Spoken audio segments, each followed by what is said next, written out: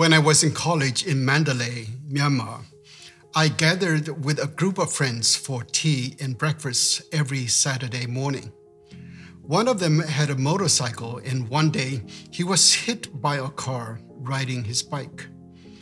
But he still showed up on the following Saturday for breakfast with bandages around his head and arms.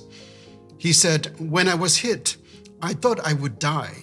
My motorcycle was completely crushed under the car." He described the horrible accident vividly to us. Then he said, "I wish I died at the moment because I had been a good boy all these days. If I died in that accident, I know I would go straight to heaven. That was the perfect moment. But now I have to continue to be good. I don't know when I might stumble. It's not easy to be good all the time, you know?" Of course, he was half joking, but it gave us some food for thought. Do we really go to heaven if we die when we are being good? Can we really maintain our goodness all the time in order to go to heaven? Is it possible at all since humans are sinners by nature? As Christians, we know we are saved by grace and not by work. However, repeatedly in the Bible, we read Jesus said he expects to see our good work when he returns. Jesus died for us on the cross to redeem us for our sins. If we have to depend on our own goodness to be saved, then why would Jesus need to die for us? Believers have been debating on this subject for 2,000 years.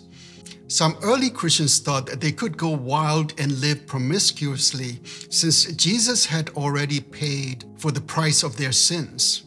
Peter, Paul, and other disciples had to write letters to those Christians to watch their behaviors. For example, Paul said, "What then? Should we sin because we are not under the law but under grace?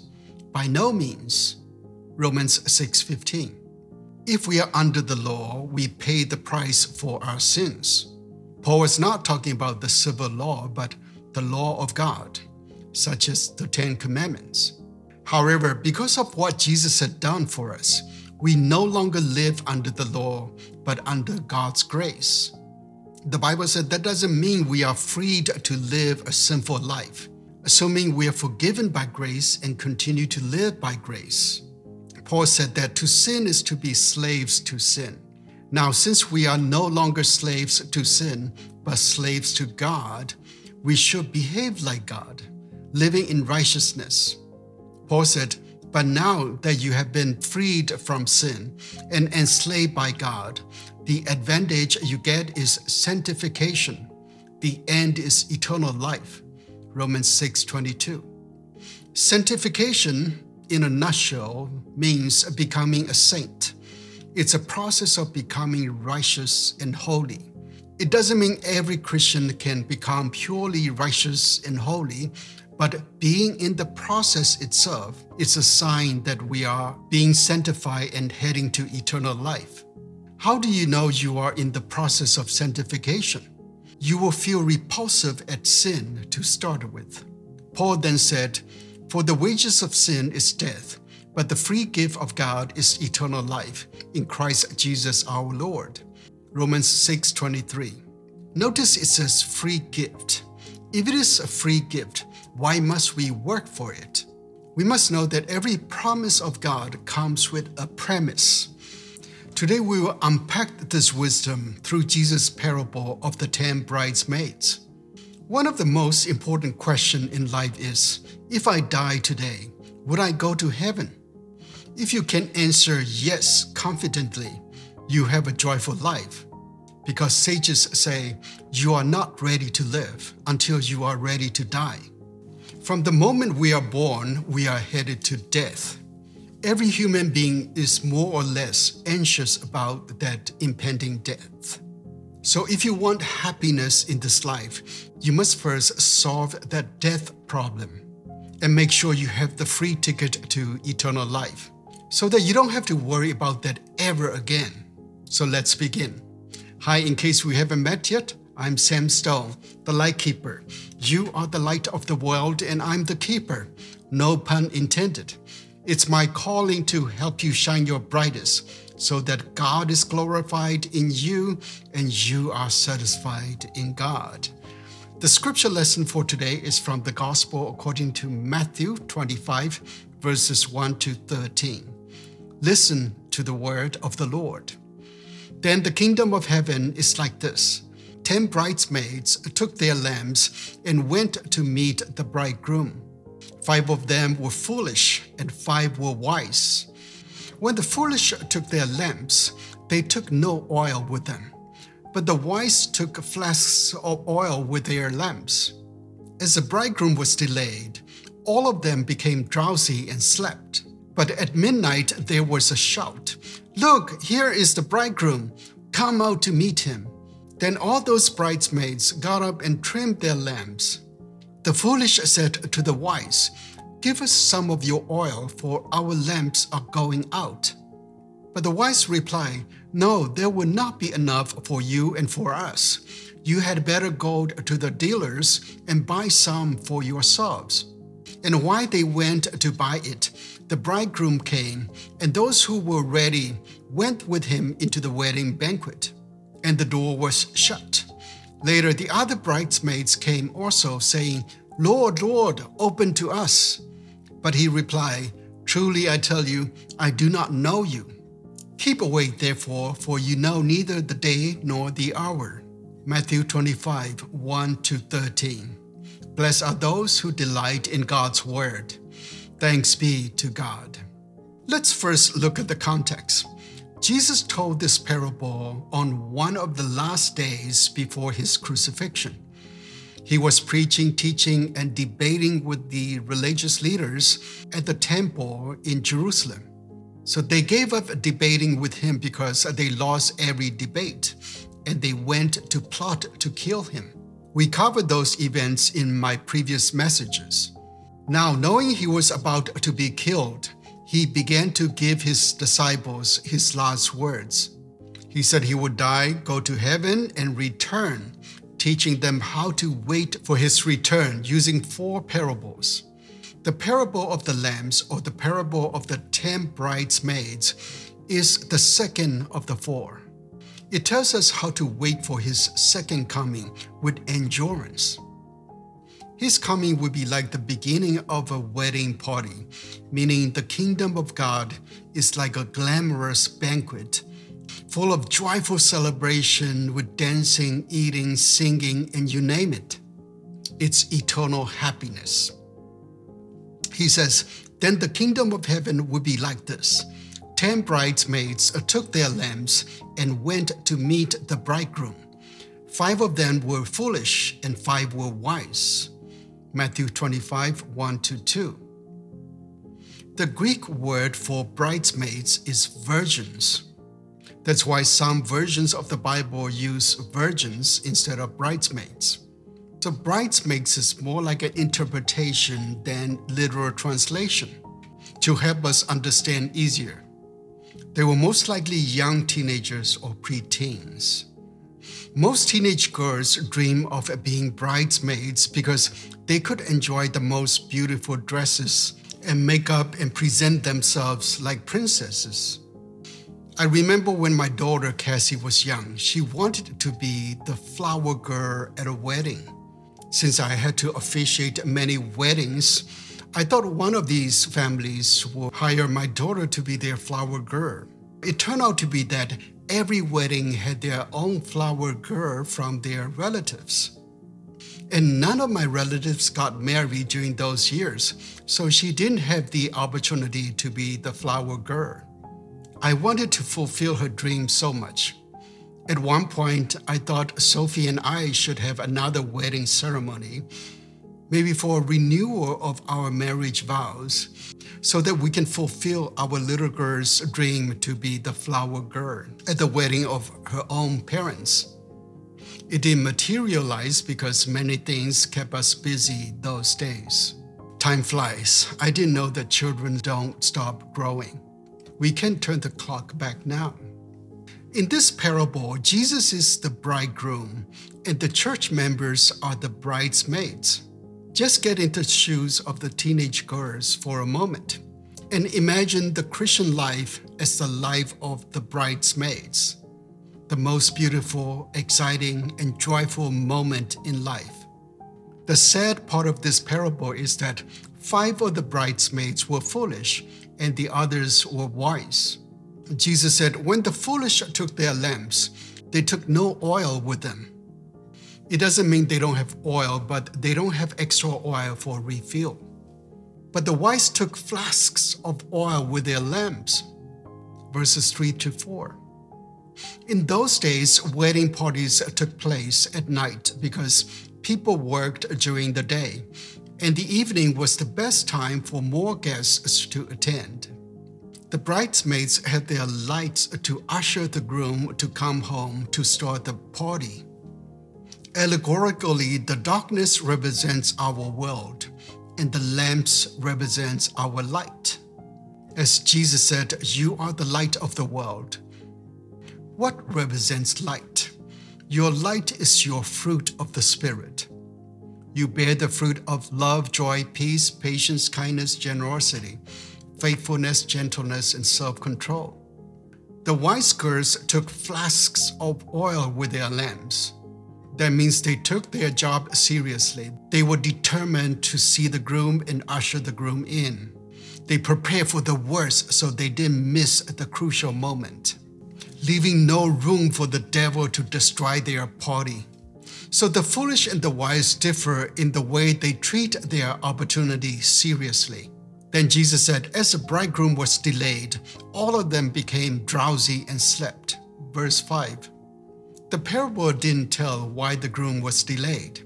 According to tradition, the groom goes to the bride's home to negotiate the dowry with his future in-laws. Maybe that negotiation was taking long, or there are other matters. But it doesn't matter why, but the point is Christ's coming is delayed. 2,000 years later, he has not yet returned. Based on what Jesus said previously, we are not supposed to wonder why he was delayed or when he would come. Our job is to be prepared for him to come at any time. All we must remember is that the wedding party would take place sooner or later. The kingdom will surely come. Both the wise and foolish bridesmaids fell asleep. Life happens. Falling asleep doesn't mean their lights went off. It just describes how long the groom was delayed. But anyhow, the wise were fully prepared for the worst. Then Jesus said, but at the midnight there was a shout, look, here is the bridegroom. Come out to meet him. Then all those bridesmaids got up and trimmed their lamps. The foolish said to the wise, give us some of your oil, for our lamps are going out. But the wise reply, no, there will not be enough for you and for us. You had better go to the dealers and buy some for yourselves. The wise girls didn't share their oil not because they didn't want to, but because they didn't have enough to share. If they did, all of them would be locked out. The wise know how to count the cost. Again, the key point is that they were determined to join the party. Seeing the groom matters most for them. Even though eternal life is a free gift for us, we must want it enough to have it. The story continues. And while they went away to buy it, the bridegroom came, and those who were ready went with him into the wedding banquet, and the door was shut. Later, the other bridesmaids came also, saying, Lord, Lord, open to us. But he replied, truly I tell you, I do not know you. Verses 10-12. The hardest part of this story is when the groom says, truly I tell you, I don't know you. Truly I tell you means seriously. So he said, seriously, I don't know you. You might wonder how an omniscient God didn't know these people. These girls are usually selected from the community, and they call him Lord, Lord. Why would he say, I don't know you? In other occasions, Jesus said that on his second coming, he will say to some people, I don't know you. For example, in Matthew 7, the Sermon on the Mount, Jesus said, Not everyone who says to me, Lord, Lord, will enter the kingdom of heaven, but only one who does the will of my Father in heaven. Matthew 7:21. That means these girls didn't do God's will. God's will, in short, is for us to bear the fruit of the Spirit. You might think these poor girls always had their lights on. It was just a last moment that their light went off. It sounds unfair. A profound truth can sound unfair for shallow thinking. We don't have the authority to judge what's fair or not, but we must try to understand what Jesus means. Jesus expounds more in his last parable, but for now, let's dig deep into this parable to understand it fully. None of us want to be at the gate of heaven and hear God say to us, I don't know you. So how can we make sure God knows us? Paul said, anyone who loves God is known by him. 1 Corinthians 8:3. There are other verses, but this one is succinct. This verse explains why Jesus said that he didn't know them. The reason is these bridesmaids didn't love him. It was evident by the way they prepared. The foolish girls prepared half-heartedly, but the wise girls prepared wholeheartedly. Just as Jesus taught a moment ago at the temple, you shall love the Lord your God with all your heart and with all your soul and with all your mind. This is the greatest and first commandment. Matthew 22:37-38. This verse shows we must love God wholeheartedly with all our being, not just casually. Like the wise bridesmaids, we must be determined to see the Lord and join his wedding party. We'll get all the oil we need to burn through the night until sunrise. Jesus said, on that day, many will say to me, Lord, Lord, did we not prophesy in your name and cast out demons in your name and do many deeds of power in your name? Then I will declare to them, I never knew you. Go away from me, you evildoers.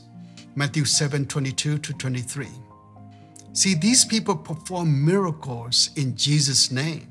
Who would doubt that they belong to God? But Jesus said that they never knew them and even called them evildoers and drove them away. It means your amazing deeds and power doesn't matter. Just as Paul said, if I speak in the tongues of the mortals and of angels, but do not have love, I'm a noisy gong or a clanging cymbal. And if I have the prophetic power and understand all mystery and all knowledge, and if I have all faith so as to remove mountains, but do not have love, I am nothing. If I give away all my possessions, and if I hand over my body so that I may boast, but do not have love, I gain nothing. 1 Corinthians 13:1-3. This passage reveals you can perform miracles without love. It doesn't say your work doesn't matter, but your work without love doesn't matter. In conclusion, the difference between the foolish and the wise bridesmaids is love. So your ticket to heaven is love, not casual love, but wholehearted love. The love that leaves no room for error, and the love that prepares for the worst. The kind of love that will make you determined to claim the gift of eternal life and join the eternal banquet of the Prince of Peace. That's it for today. I hope you find this message illuminating as much as I enjoy receiving it from the head office. Until we meet again, keep your light shining brighter and broader and harvest the fruit of profound freedom, purpose, and happiness. Amen. Bye now.